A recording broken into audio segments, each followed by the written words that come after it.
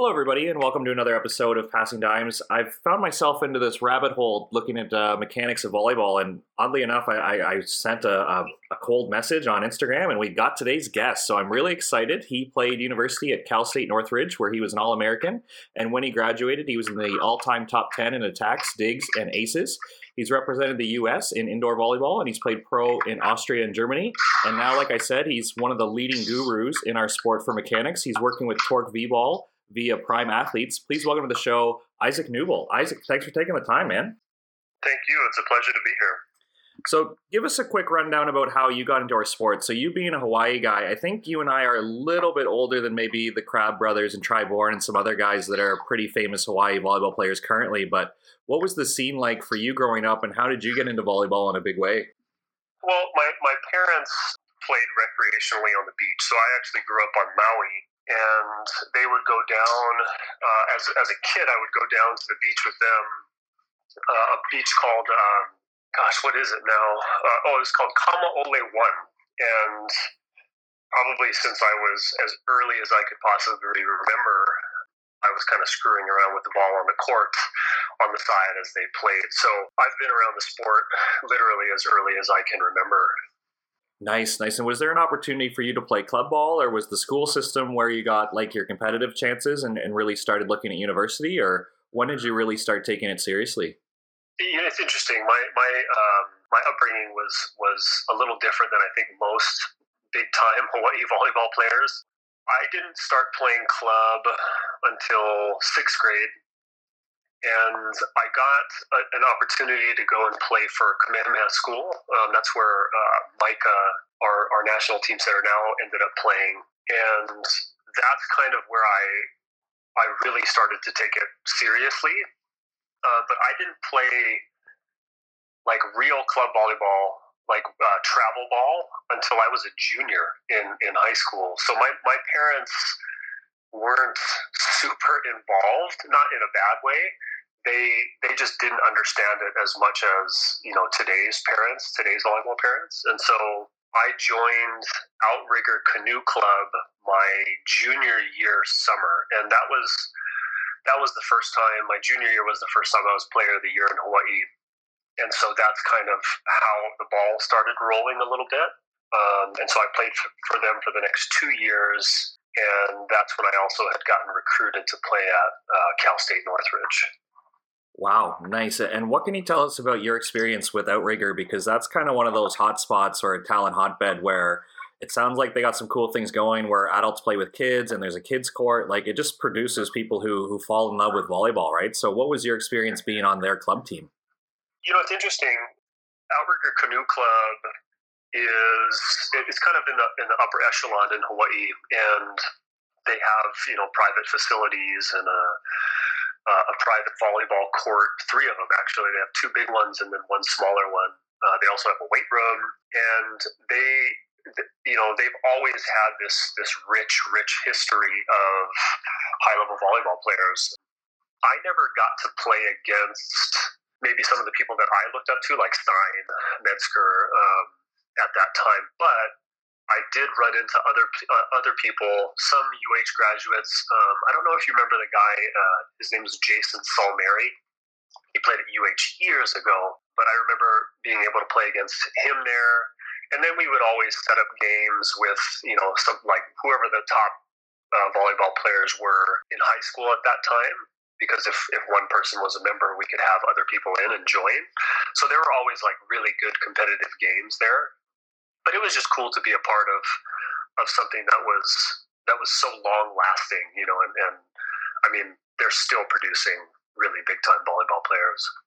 Yeah, for sure. And you mentioned you caught Cal State's attention. You were being recruited there. I'm curious, was there any other schools you were looking at, or once the conversation started, you knew that was going to be the spot for you? I wasn't like a super highly recruited kid. I was fairly undersized, and like I said, I didn't play club until my junior year, and so I didn't have a ton of viewership, I guess. And I had gotten letters from colleges all over the place. A lot of East Coast schools. Santa Barbara showed some interest. Pepperdine had shown some interest. but it wasn't as much as Cal State Northridge. They were really pushing, and they were the team that usually got kids that were under the radar. And Jeff Campbell was always, and still is, kind of famous for recruiting non-volleyball players and making them into really good volleyball players. So he would get great athletes and tournament volleyball players. I think I was one of the few actual volleyball players that they recruited, and I believe they recruited me because I could control the ball very well. I wasn't some prolific attacker or scorer. Again, I was pretty small, but I could control the ball very well, and that's something that was valued really highly there.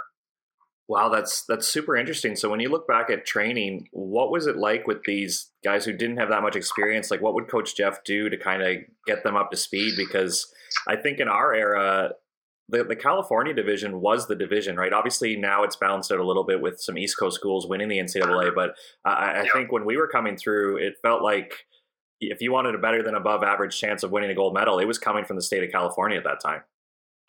Yeah, totally. Cal State Northridge, they weren't, it wasn't like a super highly ranked school, although they were usually in the top 10, and they were just under the radar a lot.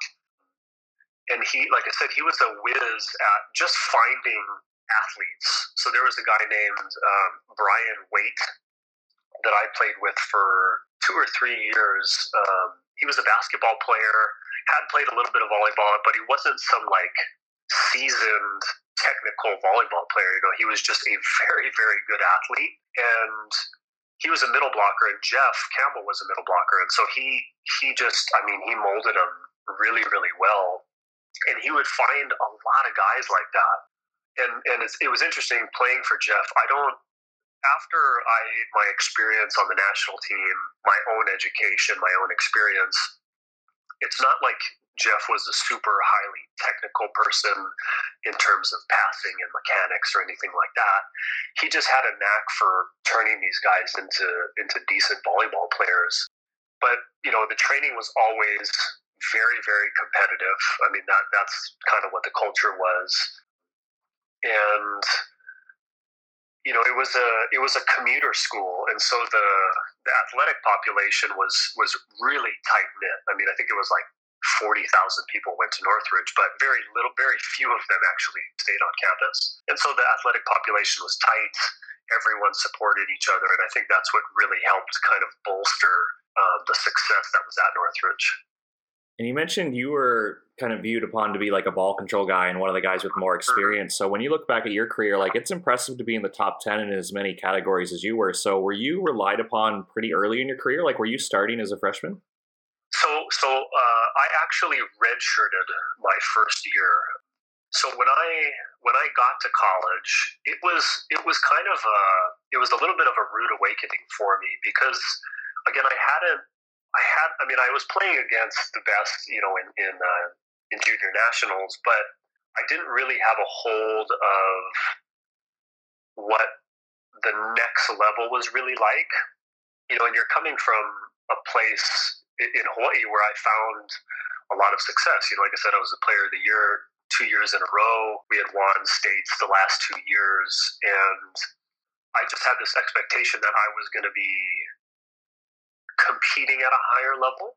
But when I got there and realized, I was like, oh shit, this is like the next level of volleyball, Whereas if you have Micah or Taylor and all of those people, they were already competing at real high levels, and they had experience with the junior national team and stuff like that. I didn't have that, and so when I got there, I realized, oh man, I'm sort of behind. And like I said, Northridge was really good about redshirting most of the guys that came in because it gave us a chance to just get used to that level, that speed, the power. And so, like I said, I had an entire year to actually get used to everything. And that actually really helped me. And then from then on, the next 4 years, I was a starter. And the main reason, as you said, why I was starting was because I could pass. I could pass really, really well. And that kept me on the court. It's like I said before, I was not some prolific attacker. up until my senior year. But I played that kind of role player position where I was always passing. I took, probably 40 to 50% of the court sometimes, defense. And again, it just gave me those 3 years up until my senior year gave me a chance to actually really get a feel for the game. Now, was that something that your coaching staff helped you identify with, or was that just you being like, I want to contribute to the team, I want to play, so I'm going to have to be a ball control guy? Like being like a 6'1" or a 6'2" outside, was that something you came to, or just the reality of what the NCAA was at that time, that you needed to pass more and play defense and be good from the service line because you weren't going to be the big bomber in out-of-system sets or situations like that, right? Yeah. I just wanted to play. So I never had the luxury of being like, oh, I don't want to play this position or whatever. It was just whatever I can do to play, I'm going to do. And that's just how it was. Again, I was the smallest guy on the court all the time. And, probably in those first couple of years, I didn't even want to get set because I knew that, again, somebody else could score much better than I could. But I knew that I had a really solid skill that I could contribute with. And so, I just took that role player role to heart. And actually, we did pretty well over the years. And like I said, it was only until my senior year that I became one of the offensive weapons. And at that point, I had enough experience. But if we're talking about the difference of me and say like a Taylor Crabb, he was gifted and he was around high level volleyball from when he was tiny as well. And he developed much more offensively than I ever did. My development offensively actually came even after college. But anyway, I digress. We can get into that a little bit later. But I knew that my passing role was something that I had to take on and I had to accept, and I did so.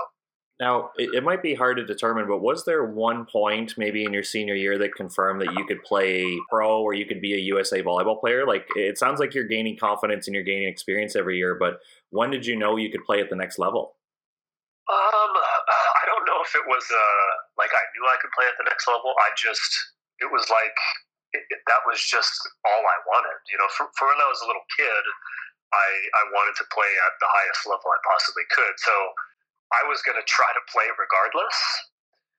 But again, because I was such a good passer, I got invited to train with the national team after that. So I don't know who gave Jeff a call, but they had chatted and I wasn't going on to the national team as an outside hitter. They actually wanted to take me and train me as a libero.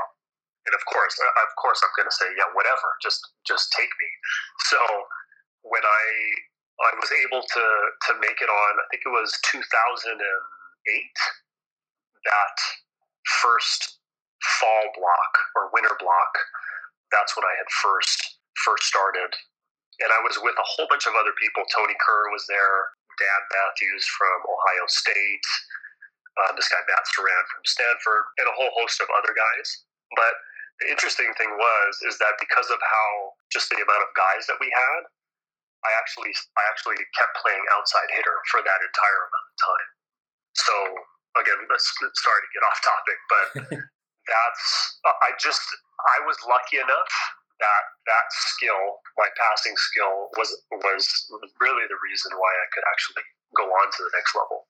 Nice, yeah. Thanks for sharing that. And yeah, the more off topic we get, it's all good. And I'm curious, was Hugh still involved with the team, or was that Alan's era? Like, who would have been in charge in the 2008 season you were there?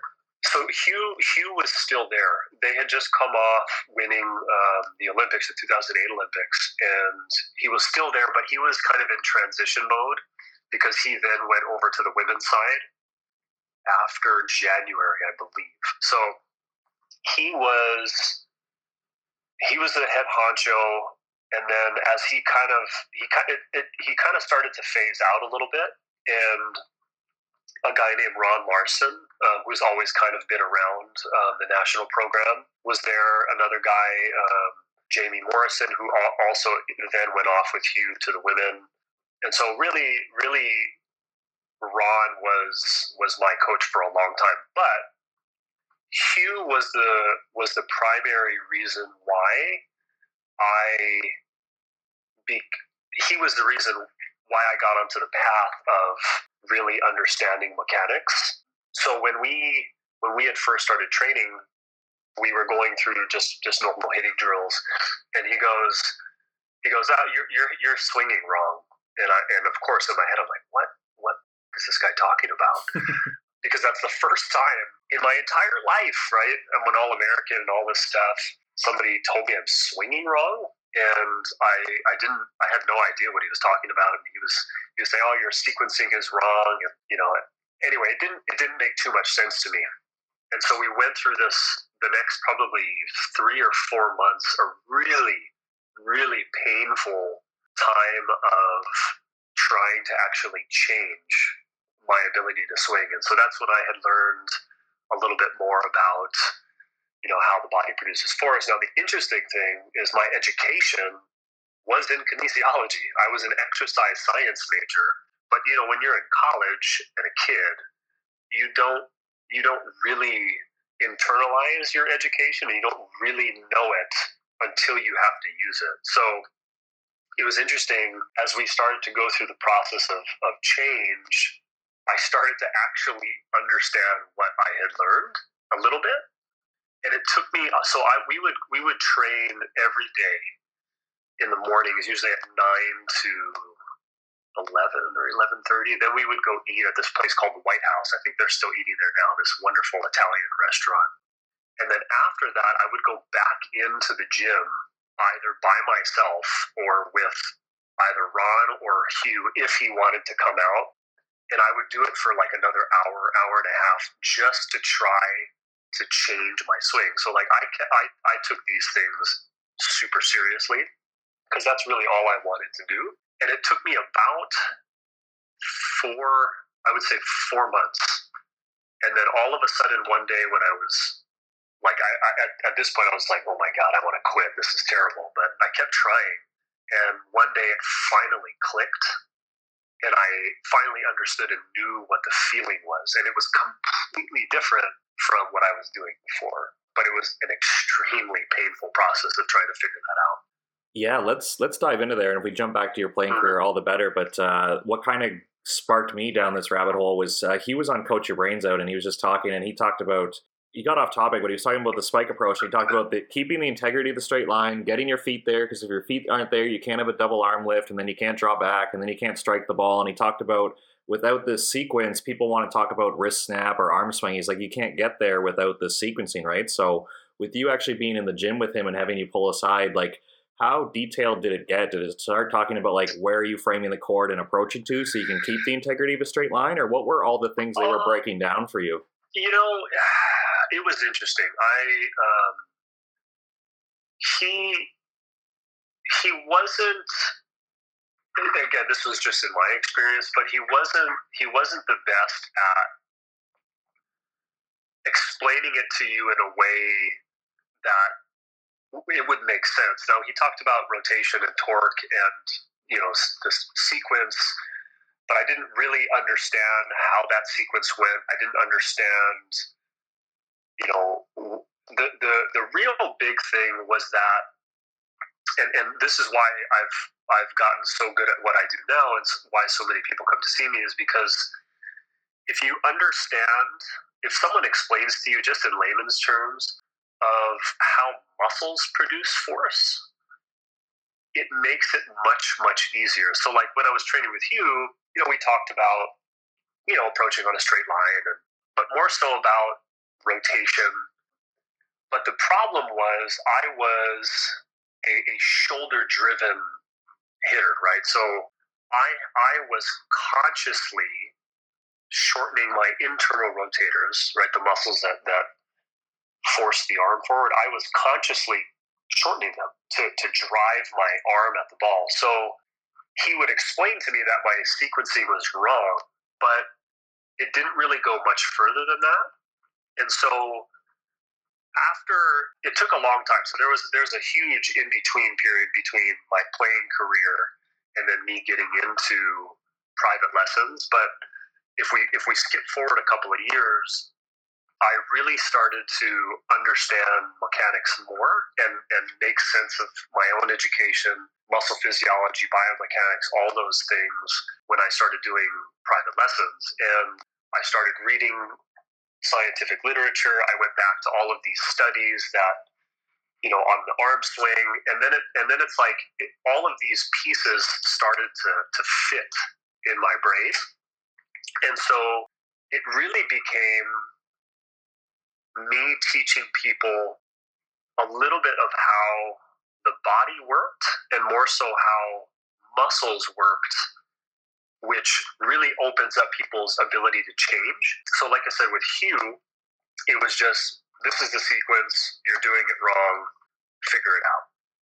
And then what I do now is if somebody, or if he would have told me, hey, what you're doing right now is you're using your muscles in an incorrect way, right? So you are using them, the contractile properties of your arm, to force it forward. Now, if I told you that muscles are elastic, kind of just like rubber bands, and what we're really trying to do is we're trying to load or pull back, so to speak, your catapult or your slingshot.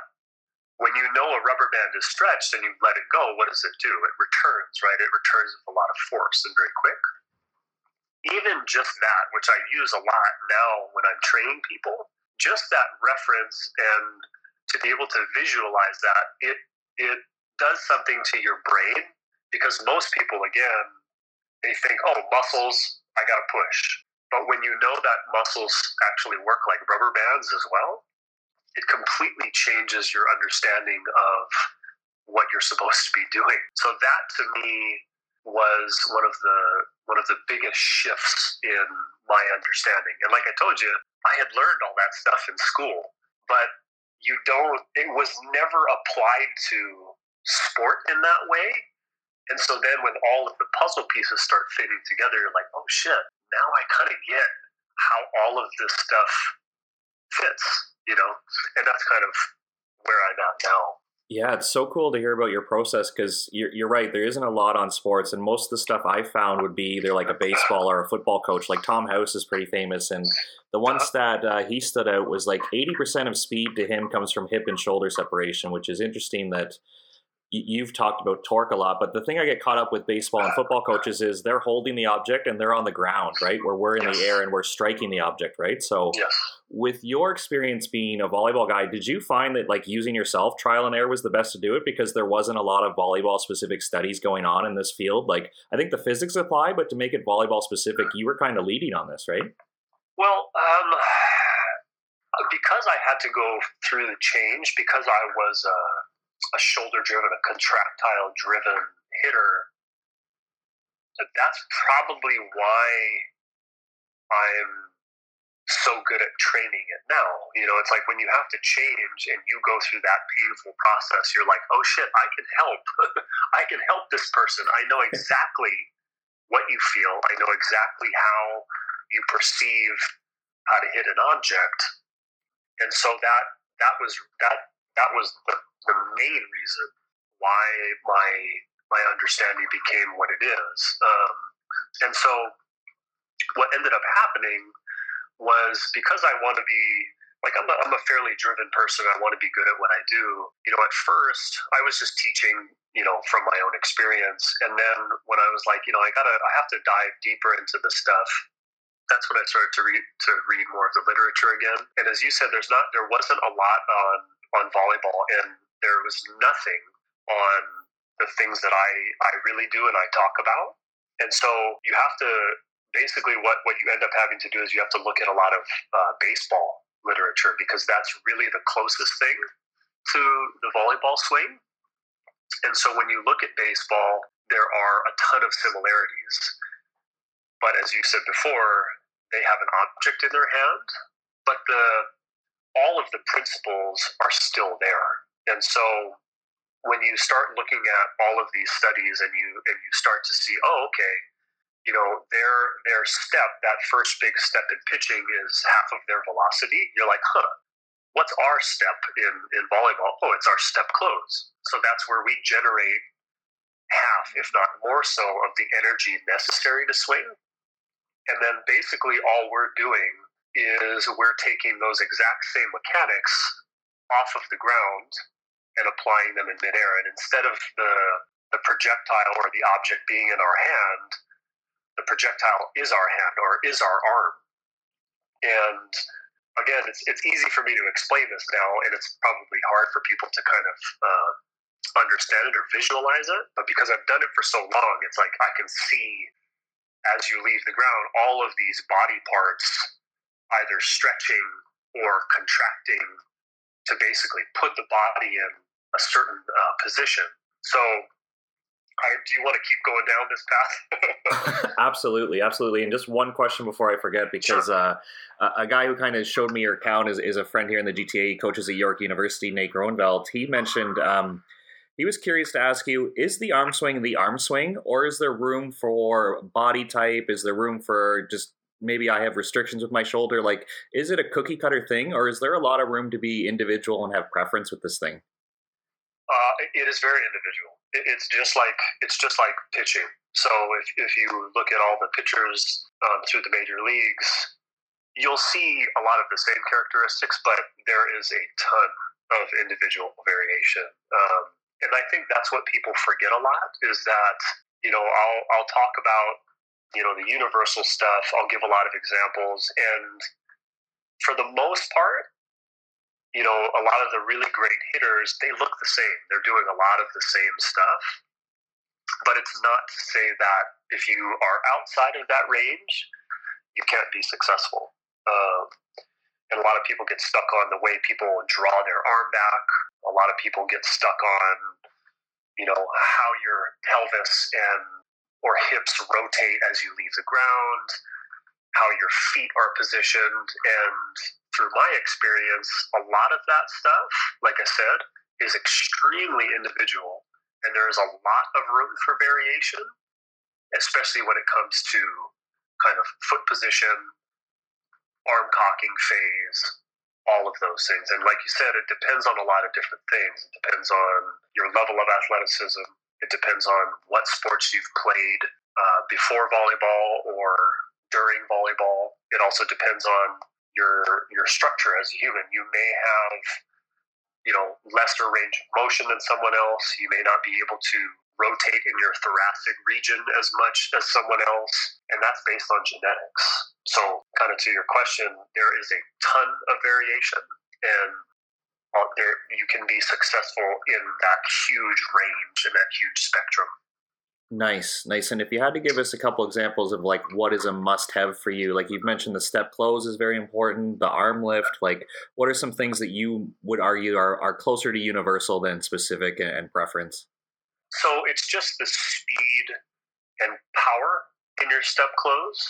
If you have a weak step close, you're just not generating enough energy. So if you can kind of imagine as you take that step close and you hit your last 2 feet, it's almost like this bolt of energy gets pushed up into your body as you leave. And all you're really doing is you're taking that ball of energy and you're taking it from your feet and you're just delivering it through different segments all the way up into your hand. Now, the interesting thing about people get caught on footwork.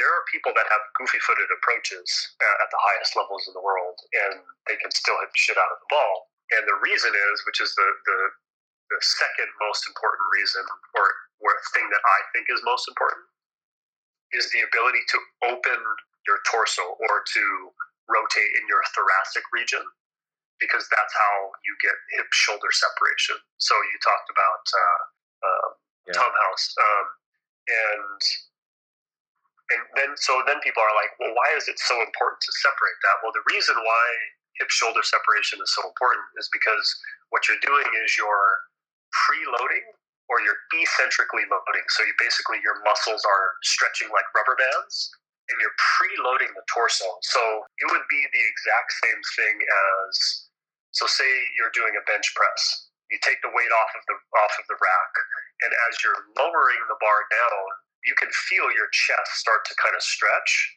And that stretching is basically, again, stretching the rubber bands, preloading the muscles. So they already have elastic energy in them, so you can push back up. Now, if you've ever started from your chest position, it's extremely hard to push the weight up because there's no elastic energy stored. And so the same thing happens when you leave the ground, when a hitter leaves the ground, they have to rotate themselves open. And that preloads the core. It gives them this elastic energy that's stored. And then what happens, because there's elastic energy, you can rotate your torso much, much faster than if you were not preloaded. So step close, preload of the torso, of hip-shoulder separation. And then the last part, which you have to have if you really want to produce a lot of velocity, and which is something that I didn't do until after college. Imagine that. After college is being loose and relaxed in your shoulder joint, and then allowing your internal rotators to do the exact same thing as your torso. So when your arm is going back into external rotation, you're preloading, eccentrically loading your internal rotators. So basically throughout the body as you're leaving, it's just a series of stretches and then contraction. So eccentric and then concentric. And the eccentric loading is so vital because you're storing more energy in the muscles. So before, when I was in college, I would open my torso, so I would preload. But as my torso came through, my arm was coming through at the exact same time. So I didn't have a lot of eccentric loading in my internal rotator. So I wasn't building that elastic energy. And so even though I thought I was hitting really hard, I was still not at my maximum with my velocity. So again, I know it's a long-winded way of saying step close, super important. Torso opening, right, or eccentric loading is very important. And then same thing in the shoulder joint, eccentric loading of the internal rotators, extremely important. So those three are the keys. Now, whenever I hear of a coach describing a really good arm swing, like they would say like Clay Stanley had a whip of an arm swing, and I'm thinking the example you just gave us, like if my elbow is the handle of the whip, I only have my wrist to generate the force. Or this rotation you're talking about, if like my hip is what sparks my whole arm swing and that becomes the handle of the whip, there's just so much more like elasticity, you said, to like snap through the ball, right? So when somebody has these smooth arm swings like Clay Stanley, are they the ones who are generating and basically your joints just go in order, that it's going to be like your hip, shoulder, elbow, hand? Or how would you, these people who use the whip arm swing and maybe can't describe it, is that what they're talking about, is just the sequence of joints moving together but in order? Yeah, so in hitting or in pitching, it's called the kinetic chain in overhead throwing. And you kind of said it, the kinetic chain just works in pieces, right? So it's like in a golf swing, it's in a baseball pitch, it's in a quarterback throw. You know, all of these things are universal throughout overhead throwing motions. And so basically all you're doing is you're taking energy from the ground and you're dispersing it upwards through different body segments. So like you said, your hip is going to rotate first. And if your torso is basically perpendicular to the hips, you're now taking that energy up and putting it into your torso. And then once you rotate the torso forward, that energy then transfers up to your shoulder. And as your shoulder goes into external rotation, that energy is built in the internal rotators and then basically catapults the arm forward. But so one of the things that people get confused about is the most important part is not your hips. Your hips don't create the power. It's just how the energy is transferred up. And so kind of talking about our last example, if you have a person that is goofy-footed, they're not opening their hips. Their pelvis is not open. So to say that they're having perfect sequencing would be incorrect because they're not even opening their pelvis. But the most important part is opening the torso. So the second unit, because again, the handle is really the torso. And more specifically, it's your external obliques. So your internal and external obliques are going to work to open and close you. And those are really the muscles. Those are really the engines of the torso and the human body. The reason why these people have a whip is because their shoulder joint is relaxed. Now, the shoulder joint has the most range of motion, the most mobility in the human body. And if you're allowing it to relax, what ends up happening is the shoulder joint goes through a ton of range of motion. Because what you're trying to do at the end of the day, all overhead throwing athletes are trying to get as much external rotation as possible. The more external rotation you have, the more elastic energy you can build, and the more time your muscles have to generate energy, right? And if you look at throwing athletes over the years and you look at their joint, there's actual structural changes that happen in the joint to allow for more external rotation. And when there's more external rotation, again, there's more power. So people that have a whip just have a very loose and relaxed shoulder, and their torso is really what's the main reason why their arm is so fast. So if you can kind of picture like the torso as this ball of muscle, and the limbs kind of flopping around in the air. When you rotate the torso really quick, it basically throws these limbs, right, these dead loose limbs in the opposite direction. And that's where we get that big stretching from. And when the torso is really fast, that's how you get those limbs stretching extremely fast, because what you're trying to do is generate something called a stretch reflex, right? The more forceful the stretch reflex, the more forceful the arm will just naturally catapult forward. So the arm is the whip, right? The end of the whip, and the hand and the wrist is that kind of last crack of the whip. So sometimes when you can see these things visually, it can help you understand, I can kind of see why they talk about how the arm is actually a whip, because it's not rigid, right? It's not supposed to be this rigid object hitting the volleyball.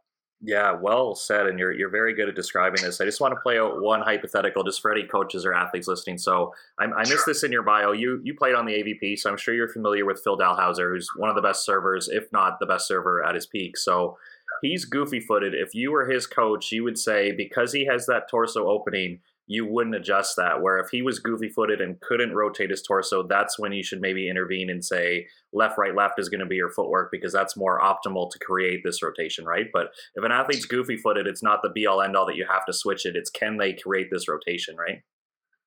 Yeah. In his case, like you said, he can open his torso. And again, there's even some athletes at the high levels indoors that do the exact same thing. And you're not going to intervene unless they're not maximizing. And even if they were able to maximize, that doesn't necessarily mean that they're going to be more successful, right? So maybe you start creating more velocity, but your consistency drops. So that's a hard one, right? You don't want to just change for the sake of change. In his case, no, I wouldn't tell him to change anything. And the interesting part is when you have people that go from a goofy footer approach into a normal one, sometimes what ends up happening when you tend to open your feet and your whole body is that it's actually much harder to have hip-shoulder separation. So people that have never thrown or played throwing sports for years, they don't have that movement pattern of glute activation and pelvic rotation patterned down. A lot of people don't. And so when you end up opening up your feet and your hips and your torso, it's extremely hard to have proper sequencing. And so it's not like when you change someone's footwork, all of a sudden they're going to be a lot better. In fact, when I'm training people that have, say, a poor mechanics in the shoulder, I will actually have them face me with their feet so they actually understand what opening the torso is actually like. Because again, foot position is not the most important thing, right? It's the ability to just understand, oh, I can actually open my torso even when I'm in midair. That's the biggest key. So again, long-winded way of saying, no, I would not train Phil to change at all. Nice. I like how you keep coming back to that rotation, because I'm thinking the baseball example, they're throwing towards home plate and the object always goes that way, where we're hitting it either on the beach like 8x8 or indoor 9x9. So with the spacing and range we want to hit into, as a left-handed left side, or if you were ever caught on the right side, like a right-handed right side, you're talking about the feet placement. So really it's just, can they open their torso, that in these challenging volleyball situations, that's the solution, right? Because I think as a right-handed right side, you're going to approach more straight than you would on the left, right? But your footwork would be similar, or you would just change where you face to allow you to open up. Like, what would you coach up athletes in different situations in our sport to still be optimal in this arm swing and this sequencing we're talking about?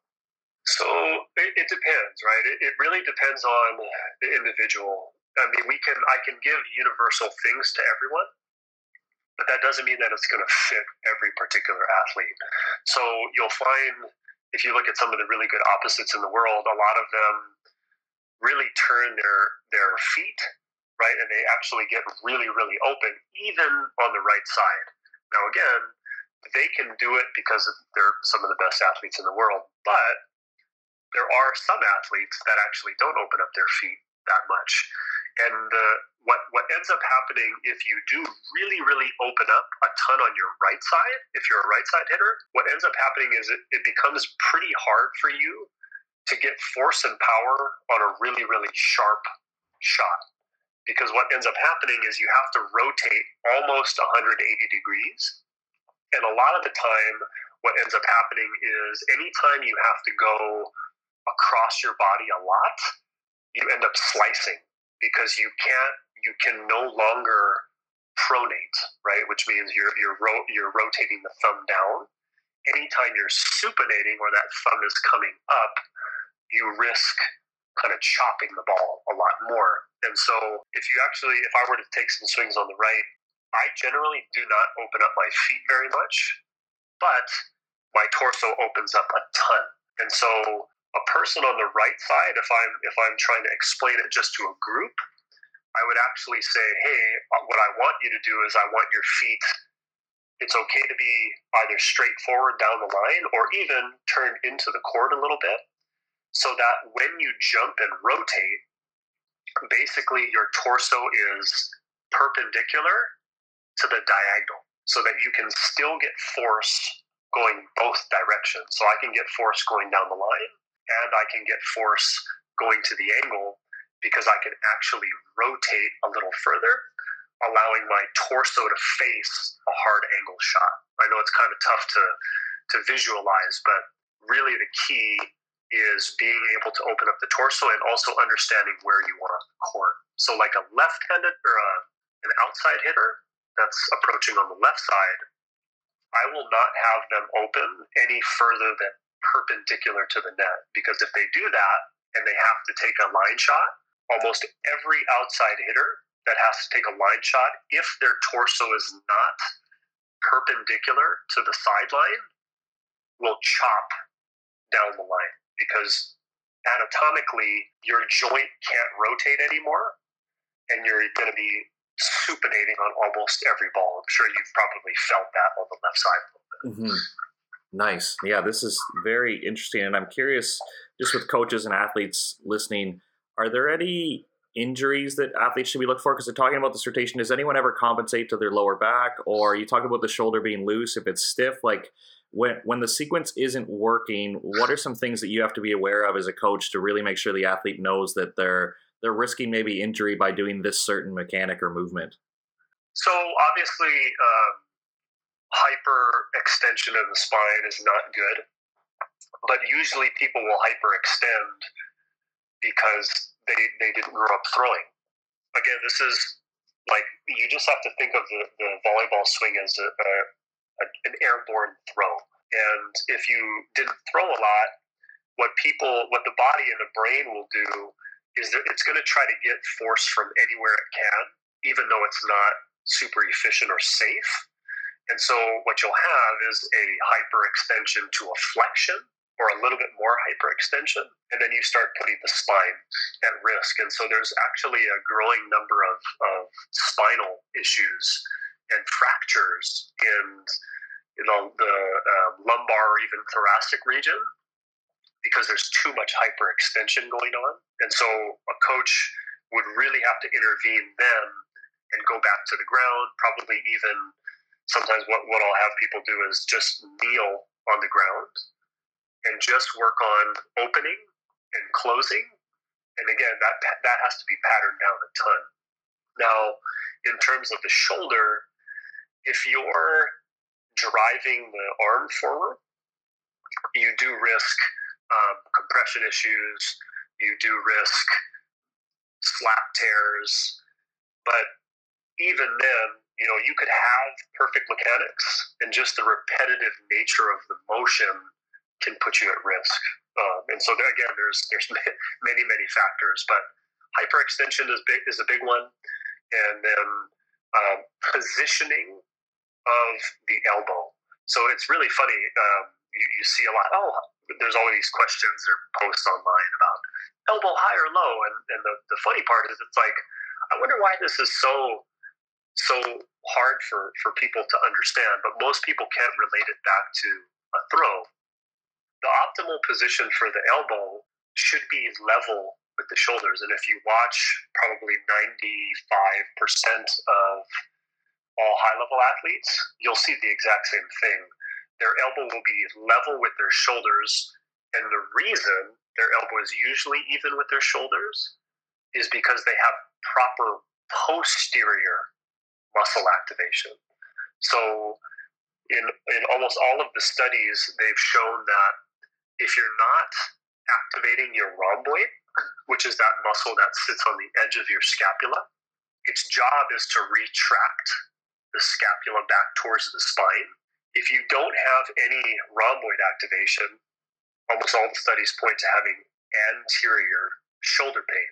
So if you can imagine the shoulder joint, so the scapula and the humerus, that arm bone, they articulate together, right, on that glenoid cavity. You can just think of that basically as a tee, a golf tee, and a golf ball, right? The golf ball is the head of the humerus. There's muscles that attach to both sides of the humerus, and they basically pull on it to hold that ball on the tee. So what happens is if you're not activating your rhomboid, you're not allowing the joint to be positioned properly. And because there's so much force in external rotation on the front side of the shoulder, right, the internal rotators, those muscles are being pulled, right, or stretched. There has to be an even amount happening on the backside, so that golf ball is held tight on the glenoid cavity. If there's no activation, what's pulling? It's all of the muscles on the front of the arm pulling the head of that humerus or that golf ball off of the tee. And so that's why you'll see in almost all those really great volleyball players, that elbow is positioned level with the shoulders as the shoulder is going into external rotation. Again, when you see an elbow start to rise up higher, basically you're just putting that golf ball right in a position to want to fall off or get pulled off. And luckily we have a joint capsule that kind of keeps everything tight in there. But again, muscle is what is really forcing the head of that humerus to stay articulated with that cavity or the scapula. So that's a really big one. And again, it's not if you have a high elbow, you're going to get injured. That's not how it works. It's just your chances of injury go up a little bit more because that joint is not in the proper position. So you're not married to one arm swing that says this is what's optimal. You're saying the must-have is that rhomboid's got to be working and the elbow level needs to be with the shoulder, whether that's bow and arrow or a loop. You're all good as long as they can get to those areas, right? Yes, and there's like we said earlier, there's going to be a ton of variation. So it's when coaches don't have a lot of experience with arm swings, and they see someone that has a quote unquote like roundhouse arm swing. Usually, the first thing is like, oh, we got to change that. And yet, if you understand mechanics a little bit, a roundhouse arm swing is actually the most optimal because there's already momentum. There's already circular momentum to take it into external rotation. So that's the funny part is there's, at least in my experience growing up, kids that have that type of arm swing, they're immediately like, oh, we have to change that. That's not optimal. And yet it's actually the most optimal swing out there. Very, very interesting. And I like how you talked about like it's the rotation that works and there is a way to produce ground force. Is there anything different between court and beach, or is everything just a throwing motion in the air that you talked about? Like, is there anything specific to either discipline, or are the mechanics more universal? And like we said, each athlete can find their specifics. But as far as like, does beach need a different approach than indoor, or because it's throwing in the air, it's all the same, or at least similar? It's all the same, really. If you look at say someone again like Taylor, you look at his swing indoors and on the beach, you'll see a lot of the same stuff. Because again, you're just trying to put the arm in an optimal position to stretch and catapult forward. But again, there's a lot more shots. There's different things happening on the beach, but approach-wise, swing-wise, a lot of it's the same. You won't see as much rotational swings out there, right, or roundhouse swings, only because of the surface. There's like on indoor, you can get off of the ground much quicker, so you have a little bit more time to cock the arm back, whereas on the beach, there's just not as much time, but the elbow still is going to be positioned the same, body is still going to rotate, because again, it's just the same motion. Nice. And I'm very interested. You talked about you grew through this as an athlete trying to make the changes. Now you're working with younger athletes. Is there a lot of emphasis on any mental awareness or knowing that this is going to work? Because obviously playing at your level and already being past university when you learned this, you had taken thousands and thousands of swings, right? So it took a while for you to change.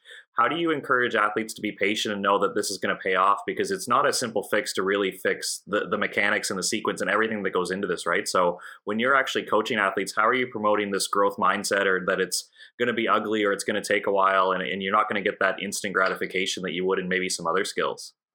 Again, it depends on the individual. When I'm taking people through this, you also have to kind of watch even the wording that you say. I had a good friend of mine, she's a 3-time Olympian, Nicole Davis. She's getting her doctorate in psychology now, and she was actually working with one of my athletes, and she wanted to come and sit in on one of the lessons. And afterwards, I said, hey, what else can I do? Are you hearing anything that I'm saying that may be detrimental? And she said, well, I mean, you're doing a great job, but you should watch the certain words or the language that you say. So like one of the athletes that I worked with was being frustrated because they couldn't figure it out. And she was listening to the words that I say. And sometimes I'll use the word, hey, you need to do this. You have to do this. And when you're using words like that, need, have to, it gives this feeling of oh shit, I have to do it right now. If I don't do it, like, oh man, I'm going to have a problem. And so even just the language that you use can affect it. And so, I'll try to be like, hey, this is what we're trying to get you to do. It will take time. You have to be patient with the process. It's going to be better on the other end.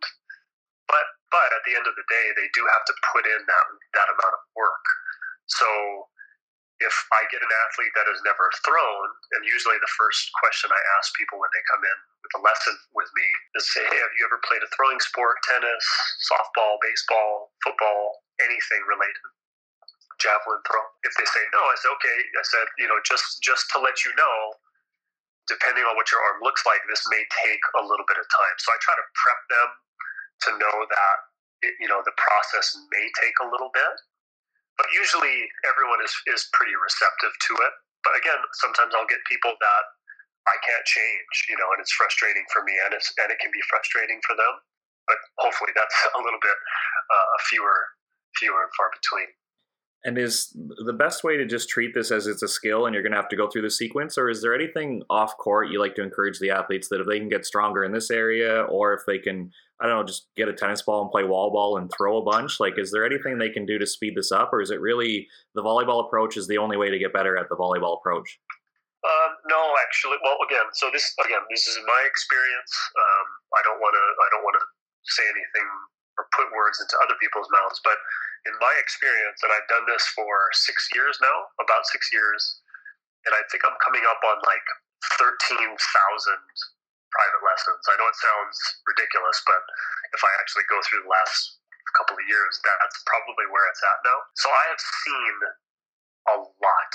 I have seen almost everything you could see under the sun.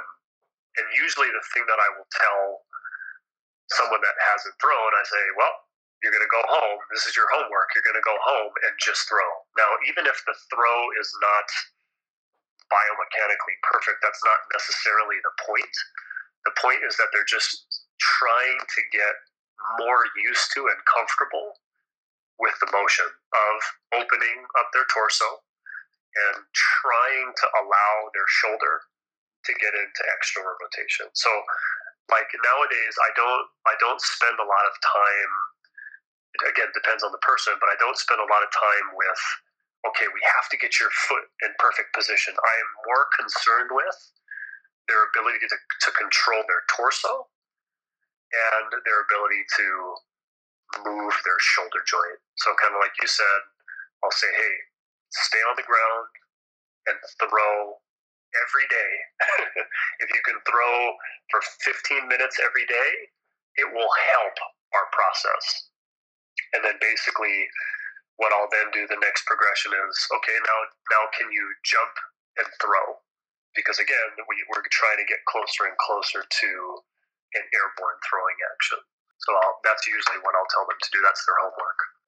Amazing, man. I feel like we could go another few hours, but I know you're a busy guy, and we did approach you with an hour interview. But one thing I wanted to hear from you just before we let you go is a guy who played in the NCAA, played for the USA, played pro overseas, and now you're taking a deep dive in and helping more athletes. There had to be a funny or unique experience that volleyball has given you, because I think all of our top-level athletes seem to have found something that's a little odd that maybe other pro athletes haven't experienced. So I was wondering if you'd give us just a funny story before we let you go. Yeah, I have a really funny one. It's not necessarily to do with me, but one of my teammates. When I was at Cal State Northridge, the middle blockers were doing a middle hitting drill where they transition and then go up for a one, and they have to hit against another middle. And one of the guys, who shall remain nameless, hopefully he actually listens to the podcast and laughs, transition, went up, hit a ball, and that guy I was telling you earlier about, Brian Waite, was the blocker. And he went up and literally stuffed him straight down. Now, the middle blocker, who shall remain nameless, was not wearing spandex. So obviously with guys, your stuff will kind of flop around a little bit. Basically what ended up happening is his nether regions were on the way up, and the ball got blocked and basically hit at the same moment really hard. And he had to stop. He had to go out of practice, and he had to go to the training room. And so then I didn't see him for the next 2 days. And I went over to his place. I said, dude, what happened? And he's like, my nut expanded. I couldn't play. And I was like, oh man, you got to show me. And he showed me, and his right testicle had swollen to the size of a light bulb. And I was like, oh my God, there's no way. And it was that big, and he was out. I forget how long he was out, but it was like a serious serious injury, and he was out for a little while. And finally, it went back down. The swelling went away, and he was able to play again. But that was one of the most ridiculous things I've ever seen in my playing career. Did the whole gym just cringe and stop? Everybody was just gone for that moment in time? Well, no one. It happened so fast. You couldn't really tell. So we were just like, what happened? And he was just, he was down, and he was, gripping at his lower region. And we're like, dude, what just happened? He's like, oh man, I just got hit really hard, and he couldn't play anymore. And so he had to leave. It was only afterwards, because he wasn't at practice, that I was like, dude, what happened? And it turned out that his nut swelled up to the size of a light bulb. Wow. Yeah, that's a good one. We haven't had many of those stories. That's up there. That's a good one, man. Thank you. Yeah. Well, sweet. Thank you for sharing your career and then just learning about what you've been up to with Torque VV and Prime Athletes and everything. I'm glad you shared as much as you did, and they can follow your Instagram page to get more. I think you post fairly often and you give good examples of athletes and video and stuff like that. So if they're having trouble with any of the visual stuff you explain, definitely a good account to follow, because there's just so much video on there and good examples. So thanks for taking the time and sharing all you did. Of course, man. It's my pleasure. And you can let people know when they go on the Instagram. I don't think people go on Instagram Live a lot, or IGTV. I have a ton of content there. So there's tutorials and things that will help athletes a lot. Yeah, and I think I was able to find some stuff through Huddle. So if anyone has a Huddle account, I believe you got some stuff posted there. So even just Googling your name, I think people are going to be able to find lots of information in this area, right? Yeah, and on YouTube as well. A lot of the same stuff is posted there. Awesome. Well, thanks, Isaac. Enjoy the rest of your day. And like I said, thanks for sharing all that you did. My pleasure, man. It was fun.